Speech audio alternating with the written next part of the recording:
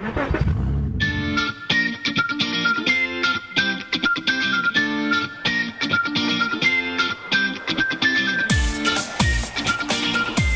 everybody. It's time for another episode of Driven by Design, the only show that shows you the future of automotive technology and design, one conversation at a time, with our driven designer, Brian Thompson.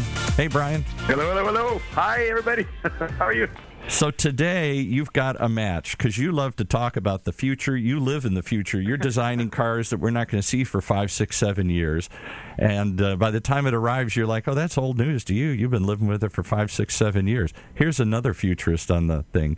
I'll let you guys introduce each other and take it from here. Yeah, this is a really exciting day and quite an honor. Let's reveal the guest. Okay, Toby, tell us who you are and what your secret is on I Got a Secret here. All right, Paul and Brian, it's great to be on your show. My name is Toby Corey. Thank you. And I've got quite a checkered past. Have spent most of my career in high tech out here in Silicon Valley. Had the opportunity to create my own company, which went on to become the largest web developer company back when the internet was born in the mid-1990s. We grew it to $1 billion in revenue, 5,000 employees operating in 17 countries around the world, doing some of the most leading internet projects for half the Fortune 250, the likes of Ford Motor Company and Harley Davidson and Amgen and Levi Strauss, and the list goes on and on. Go through a successful IPO, and then had a chance to retire early. And being a restless soul, I was really bored. And I joined a nonprofit board of directors with the infamous Dr. Richard Leakey, who wrote a book in the early 90s called The Sixth Extinction. Unfortunately, what he had predicted is coming true in full color, and that we're looking at a sixth extinction that's being driven by human and man-made activity. That inspired me to start thinking about this challenge, and at that time I had the opportunity to join Solar City as their chief revenue officer, go through a second IPO, and then had a chance to retire again, and then got a call to go back as Solar City was in discussions with Tesla, and went on to join that and was running the Tesla Energy Group. And lastly, I'm going on my 10th year teaching entrepreneurship at Stanford University. And, man, I'm get exposed to lots of really creative thinking. Yeah, it's quite a resume, and it's really, like I said, an honor to have you on. A fellow futurist in the largest possible scale. One of the first questions that would come to my mind, I think, that people would be interested in hearing is, where are we going in terms of what is it going to look like for people driving in the future? And you know, we both live in a world where most of what we do is confidential, and that typically has to do with the product itself. But there are shared ideas about what we're doing. Are we going towards singularity, as you say, or what is the future going to look like for us with autonomy and all of this changing way that we consume mobility? God, that's a fascinating question. So let me look into my crystal ball a little bit, but let me also give some context. So it's been amazing working at Tesla. Elon Musk is, I think, the greatest entrepreneur in at least 100 years, if not longer. He is a force of nature. His ability to think really, really big is second to none. His ability to create a culture of extraordinary challenges that you don't think you could ever meet that goal, and by hook or crook you end up doing it. And then this ability to really focus and execute on the most important aspects of the business. And although it sound really simple, in practice it's quite hard to do, especially juggle all those three balls at once. And Elon just has that ability to do that. So he is, as you know, he's transforming the automotive industry. No one thought he could do it, and he's done that by transforming the driving experience. And his R&D lab is so far in front of anything out there. It's going to be a wild, wild future. So that's one aspect of that. I do think that, level 5 autonomous driving is going to be here in our lifetime in the very, very near future. But I think that's just one piece of the puzzle. I think that what he's doing with the Boring Company is going to have some extraordinary benefits. And most recently, one of our most exciting startups in Santa Cruz, California, is Joby Aviation. They just raised, I think, $590 million. They're based in a little town right outside Santa Cruz called Bonnie Doon, which has the world-famous Alien Winery. But Joe Ben was also a Stanford engineer, a successful entrepreneur, and he's basically building electric helicopters. think about the opportunity to go from Santa Cruz to San Francisco in 12 minutes. I don't think there's going to be a one-size-fits-all. I do think that Tesla's showing where it's going to be. It's reflected in its stock price today. I think it's so far out in front in that sector. And I think that with AI emerging and autonomous driving and I think other formats, we're going to have kind of a bit of a la carte where the consumer gets the best of everything. No, I was going to ask you when you mentioned the helicopters. When you say helicopters, so our viewers understand, are you thinking vertical takeoff drones or helicopters in the traditional sense of a helicopter with a tail kind of situation? Yeah, well, what they're working on, initially that will be autonomous as well. So the first step will be pilot-driven. I've had the opportunity to go to that facility. It's in a top-secret area in Bonneview. It's actually in a quarry, and where they're building these birds, as they say. They strap them down, and they all have a relationship with a provider where they can land and take off. And I think there won't be long before that will be an autonomous mode of transportation as well. There's obviously lots of challenges with the FAA certifying the technology, but it's moving faster than anyone thought.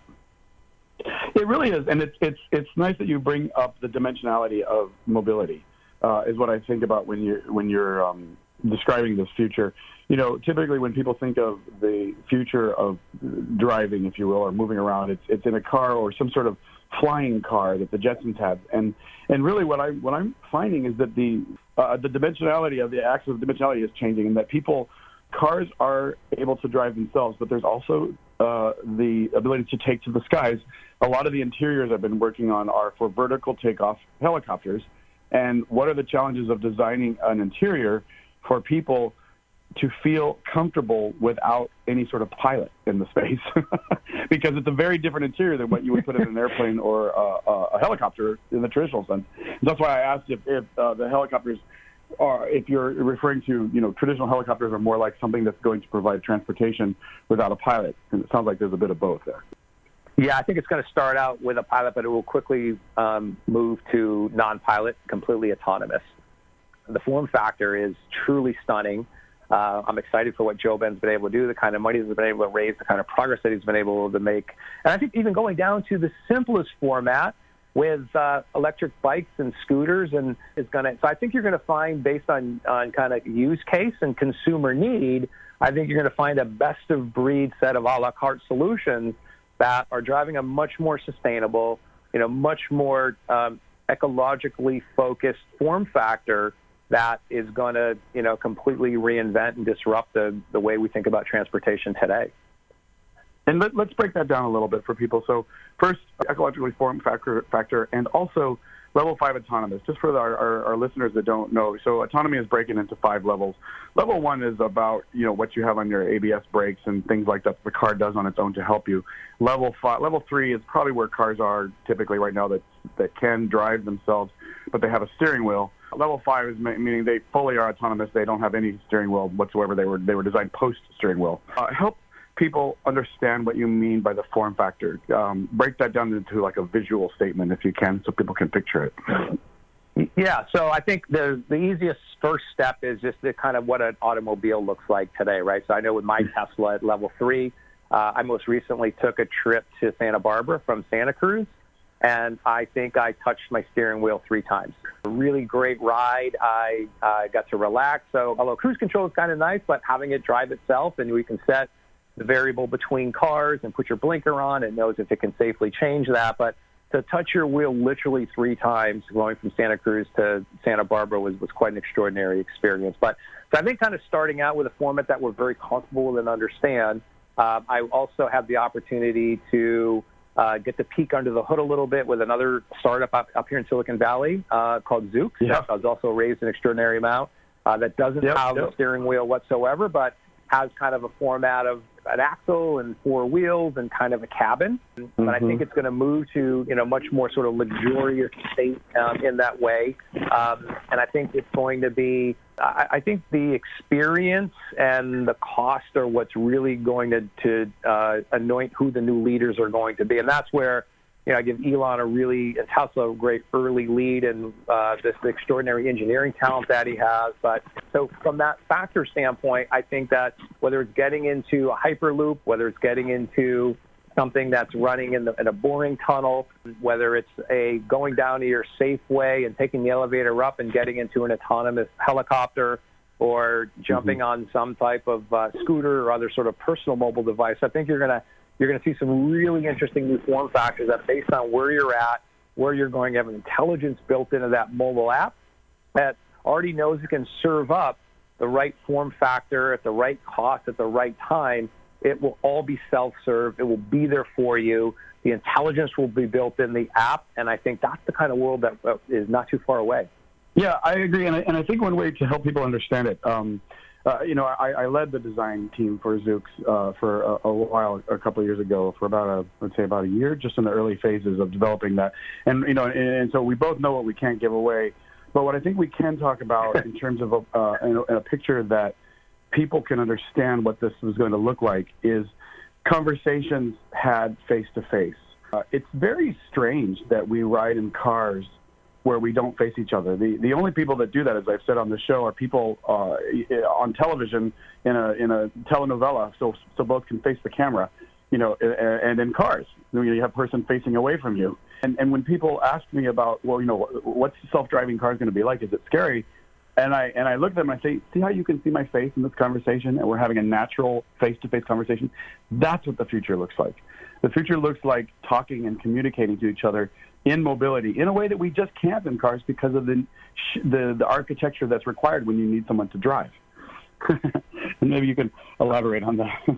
Yeah, I think here's the simplest way to think about this, right? So when you get on an airplane, the majority of that flight is on autopilot. It's pretty autonomous. Pilots are napping, and you're in a cabin. Maybe you're traveling with some folks. You're interacting. Same thing with taking a train today. A lot of that is also kind of autonomous. We're just going to really think about it as expanding the boundaries, where we're able to understand more spatial aspects in physics and incorporate this technology where that just gets extended.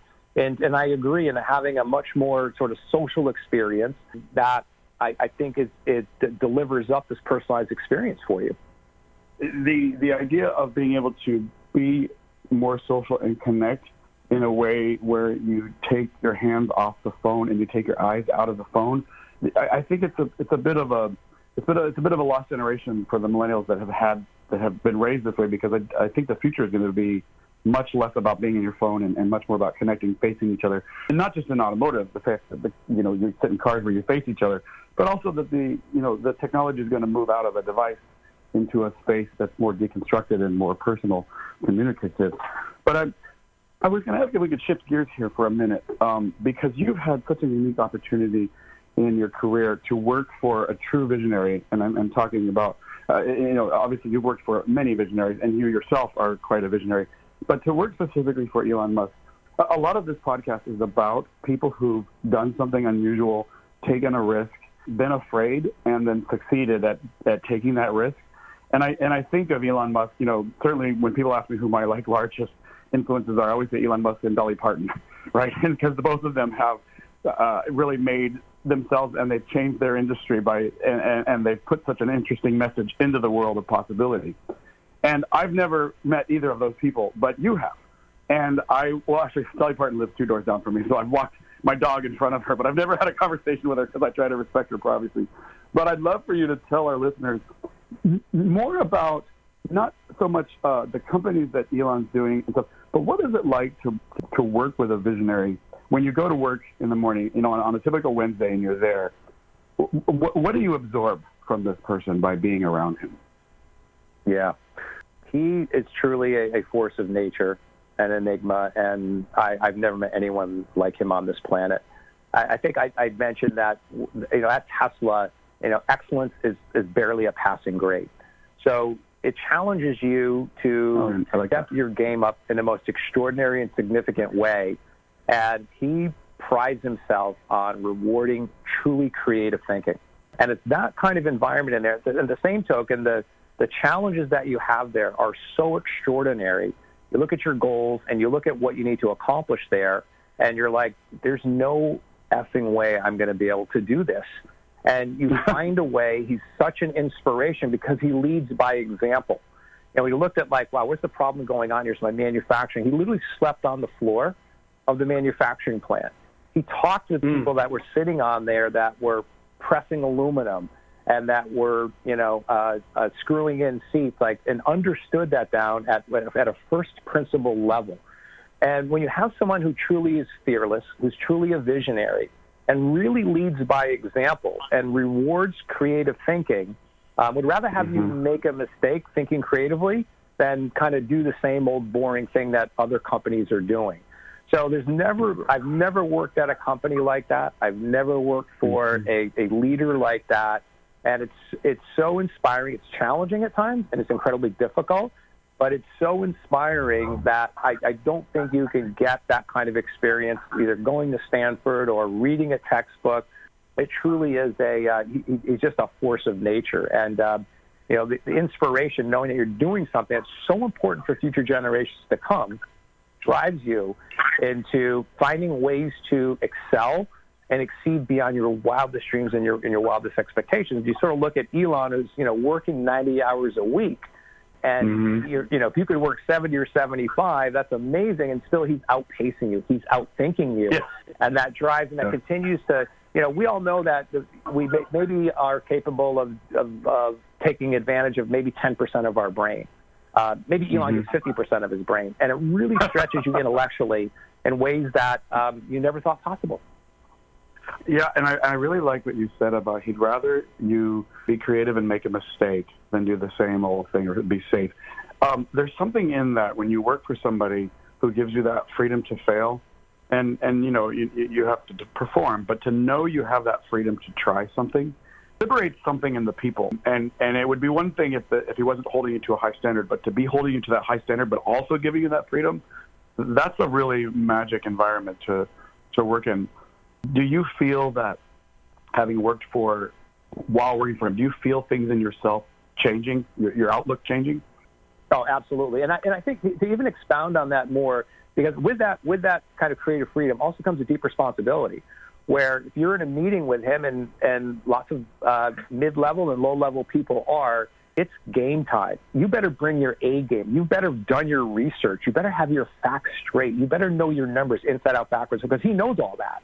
So it challenges you to really focus on, bringing the most intellectual, highest horsepower that you can, so that, as Paul was saying, he was telling a story of how one of his buddies was installing a sprinkler system, and Elon wanted to know how that thing worked inside out, backwards, and forwards, because he always wants to learn. So if he's sitting in there just regurgitating stuff he already knows, he's going to get bored really, really fast, and that meeting is not going to go that well. So bringing something to the table that is a unique insight, something different, something able to glean, and having that ability to have that thought pattern to think outside that box and explore those boundaries and explore, kind of getting out in front of your skis is the success formula to be able to perform there. And I will tell you unequivocally that, I absolutely think differently after having worked there. You come out with a much bigger, it's like going through an expansion and exploring areas that you never thought possible. And when you see someone that is operating at that level that you've never experienced before in your life in any educational institution or as a company that you've worked with, and I've gotten some of that as I'm a big fan of Ram Dass and Terence McKenna and others, and they're so inspiring to read about these philosophers and the extraordinary advancements in quantum mechanics. But to be, instead of reading that, to work with someone there that's doing that, it's magic. It is magic. And I want to give us some time to allow you to talk about your philosophy of sort of reprogramming the way you see the world. As a segue to that, a lot of our listeners are very visual people. So I've had on the show Tom Matano, who was my mentor. He created the Mazda Miata RX-7. And the way he taught me car design is exactly what you're talking about. You said you have the freedom to fail, if you will, but you are so inspired to bring your A game because you are expected to deliver. And that's what I always felt about Tom, is that he made me a better designer, not because I was afraid of him or I was going to have some sort of repercussion for not performing, but because I could never in my wildest dreams be as good as he is. He just exuded the talent, and you want to bring your A game for somebody like that really walks the walk. Tom doesn't do a lot of talking. He does a lot of observing and encouraging, and I love that environment, and I think a lot of our listeners will relate to what you're talking about. But let's pass into a bit more about you, because I want to give us some time and give you some time to talk about this philosophy you have. It's fascinating to me. Do you mind sort of giving a synopsis of what you mean by reprogramming the way reprogramming? Yeah, so let me. Before I jump into that, let me just expound real quickly on the concept we were just talking about, because I think I can. For those folks, your listeners that have played sports, and I wrestled in college. I was crazy enough to actually become good friends with Frank Shamrock, who was four-time UFC world champion. I started doing mixed martial arts and cage fighting. I'm at 58 now, at 46 years old, so anything's possible in your life. But I remember wrestling and being coached by some of the greatest coaches. And when you're practicing at the highest level, and you go out there and you compete, and whether you win or lose, and you've left it all out there on the mat, that's what working at Tesla is like. You leave it all on the mat, whether it's a basketball game or a wrestling match or a football game, and you have that feeling where you're in flow, and like, I left everything out there. I've prepared so well for this. That's just an extraordinary feeling. I'm kind of getting goosebumps even describing it to you right now, but that's probably sort of the best analogy for your sports listeners out there. So, okay, let me transition, because as I was talking with Paul, I kind of, coming through that experience, sort of look at the world through two sets of lens. So one is what I call the tactical lens, which is like, hey man, we all know that government is fairly corrupt, is bought and paid for, but you still got to vote. A lot of the paradigms that we are exist in today need to be either completely reformatted, thrown out, reprogrammed, innovated, disrupted. So those are things that we have to do. We're playing on the old rules, and we easily become conformists and what I call enter the zombie world, where our neuroplasticity begins to erode. We all basically have the same thoughts, the same actions, and the same emotions. Okay, this is great. Yeah, and I've broken that down, and I've got lots of data. I don't have the time on your show to do that, but I'll talk a little bit about that when I'm in Orange County, that 99.9% of the world flows into you get stamped in the society, you become a zombie, you make a lot of money for a bunch of other people, you're very unfulfilled, you're bored with your life, you lack meaning, and the structures that we exist in benefit very few. The top, 1%, even 10% have created so much wealth for themselves over the last generation, while the middle class and the lower class suffer. So aside from all of that, there's then the other part of the lens that I look at the world, which is much more strategically. And going on my 10th year teaching at Stanford right now, which is really a portal into the future, to see how an 18, 19, 20, 21-year-old, very intelligent person is thinking about the world, and they are a generation that I have never seen before and are thinking very differently. The way that the kind of impact they want to have on the world, the types of products they'll buy, the products they won't buy, the kind of people they want to become, the kind of people they don't want to become, the companies they will work for, the companies they won't work for. And I think part of that has to do with what I would, categorize as probably the greatest innovation in over the last 100 years, which is the Internet. The Internet represents the mind of humanity. And when I was going to school, to do a book report, I would go to the library and pull Britannica Encyclopedia and plagiarize on the Ottoman Empire or something. The amount of knowledge that you can acquire today in the palm of your hand is unprecedented right now. So I think that they are operating at a very different level, and I can't quite explain it, but they also have a very different social perspective. When I was growing up in the 80s, it was sort of the Wolf of Wall Street. I'm getting mine. How much material stuff can I accumulate in my life? How many homes do I have? Do I have a private jet? Am I jet setting an air or two? A deep understanding of materialistic stuff is temporary. This existence that we have in this human body has a beginning, a middle, and an end, and you don't take anything with you. So all you leave is your soul, right? You leave that. What indelible mark do you want to leave? And they're having these very deep philosophical thinking that was way beyond my thinking when I was 21. When I was going to college, it was like, hey, man, how much booze can I drink and how much drugs can I do and how many women can I meet? And that was pretty much it. So we've seen a 180-degree change right now. So I start to sort of think about that and say, okay, of this new generation and being able to understand how they're thinking about the world, then spending a lot more time in exploring things that I hated in school, like philosophy and physics, particularly quantum mechanics, and working with some of the greatest business leaders in the world, and kind of what does that look like? And I've come up with what I call just the start of a conversation. in a brand called Zentrepreneur Life. So just put a Z in front of entrepreneur. And it represents today what I just call the start of a conversation. I don't claim to be any great philosopher or anything extraordinary here, other than my mission and focus strategically is how do I inspire more creativity for greater good? That's the simplest way that I could put that. We are all born. One of the things that makes our species so unique is this infinite ability to create. And then when you get thrown into planet Earth and you become a zombie, you lose all of that. Your neuroplasticity tops out at about 7 or 8 years old. Then you go into school. We have these things called labels and language, and we end up becoming literally a zombie. And it's these rare people like Elon Musk and Ram Dass and Terrence McKenna and others that break that mold.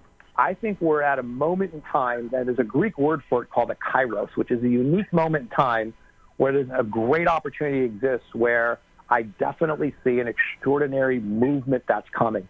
So to simplify it, I've got this framework that I've been working on that we're going to explore at my TEDx talk that has 3 dimensions to it. So along the x-axis, you have put a label on there of consciousness. And across the y-axis, label that wisdom. And then across the z-axis, label that action.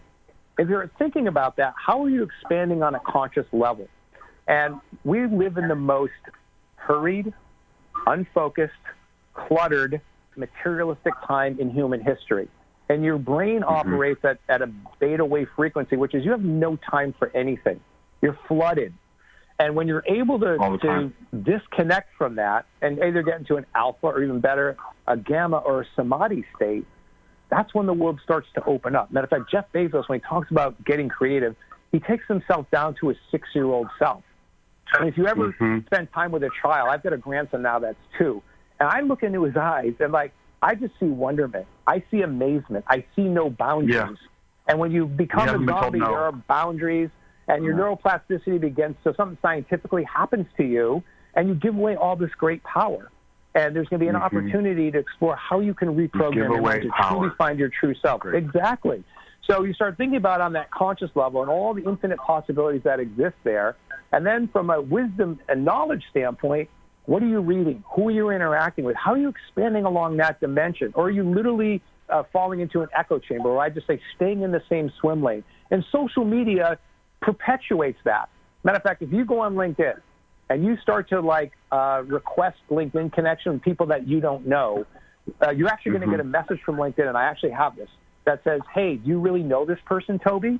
Or if you do it too many times and people click they don't know you, you're going to get a warning from LinkedIn.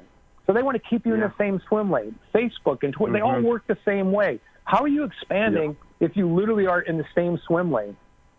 And you're only connecting with the same people. Exactly. So there was a study done back, I think, around 2011, 2012, in conjunction with Forbes magazine and some data scientists and Steve Jobs. And they wanted to find what was the one single ingredient that made people super successful and super happy in life. And it turns out it's this concept called open networks, where you connect with very diverse people with very diverse thinking. And the greatest example of that is Apple. When Steve Jobs started Apple, companies at that time were hiring, hey, can you solder chips on a board? Are you an electrical engineer? And can you program in assembly language? Steve hired artists, calligraphers. He hired the most amazing, diverse talent there. And the DNA of the company became to think differently. So when you start to adopt that principle, then you begin to really expand and start to connect with your true self. And then how does that manifest itself? Because the one thing that is truly fixed in life is time. If you smash your car, you can get a new car, take it to the auto body shop. You rip your jeans, you can just sew it, or maybe having ripped jeans is really cool. You can never get time back. It's gone. So you start to think about that concept. Am I investing my time? It's all about subtraction. How do I simplify my life and focus on the things that really matter at the end of the day? And a famous Indian guru, named Osho, who's a prolific writer, wrote a book on fear. And the one takeaway from that was, if you go online and Google what people regret most on their deathbed, it's like, they have all these regrets. I should have did this. I should have did that. And the magic of when you have that time in your life, when you transition with no regrets, and the way you do that is by living over your skis as much as possible and thinking about future generations to come. Living over your, say that again, living over your skis. How do you, are you stretching yourself? That's like, I love that. Epitome of working at Tesla. You're over your skis constantly. Like you're never on the inside of your skis. And like, how do you bring more of that into your life? Whether it could be the most mundane things, like I want to learn how to play guitar, I'm going to start doing some illustration or study. Like then the world starts to open up to you. You start to reprogram your mind, and whether it manifests itself into becoming an entrepreneur, getting a side business, and all this freedom, you take it back. And then you go through an entire rebirth. And, like, that's what I'm going to talk about when I'm down there in Orange County. So I'm super stoked, man. We're going to have to wrap it up there. I just want to thank Toby Corey for coming in today to Driven by Design. And how do people reach you? Let's give a plug first to the it's the TEDx IVC for Irvine Valley College. It's going to be March 6th in Santa Ana, actually. We've got a special place for it over there. And you can go on the TED.com for TED Talks and look up the TEDx IVC and hear more of this on March 6th coming up. So how do people reach you if they want to connect or learn more about this? Are you open to sharing more ideas here? Absolutely. I love to share ideas because, one, I get to deliver some wisdom and I get to acquire a bunch of wisdom. So the best way is letter T, Corey, C-O-R-E-Y. So it's T. Corey at Stanford.edu. tcorey@stanford.edu. All right. And Brian, how do they reach you if they want to learn more about Driven? This show is always featured on all my social media platforms, which is just my name, Brian with a Y, S. Thompson, on Instagram, Facebook, et cetera, et cetera. Platforms have a lot of links to this. And wherever fine podcasts are found here. Yeah. Our podcast is now on Apple iTunes. Yes. We are very excited. We are growing very quickly. Toby, this has really been an honor to have you on. I feel like we've just started the tip of an amazing conversation, so maybe we can have you back in the future, and I really hope people will come out and see your talk. I certainly am going to, so thank you very much. Yeah, no, I would love to. This has been an amazing time. You guys have been such amazing hosts and talent, and I can feel your energy from here, and I would be honored to come back anytime. All right, super. All right, we'll look forward to it. We're going to hold you to that. Toby Corey right here on Driven by Design.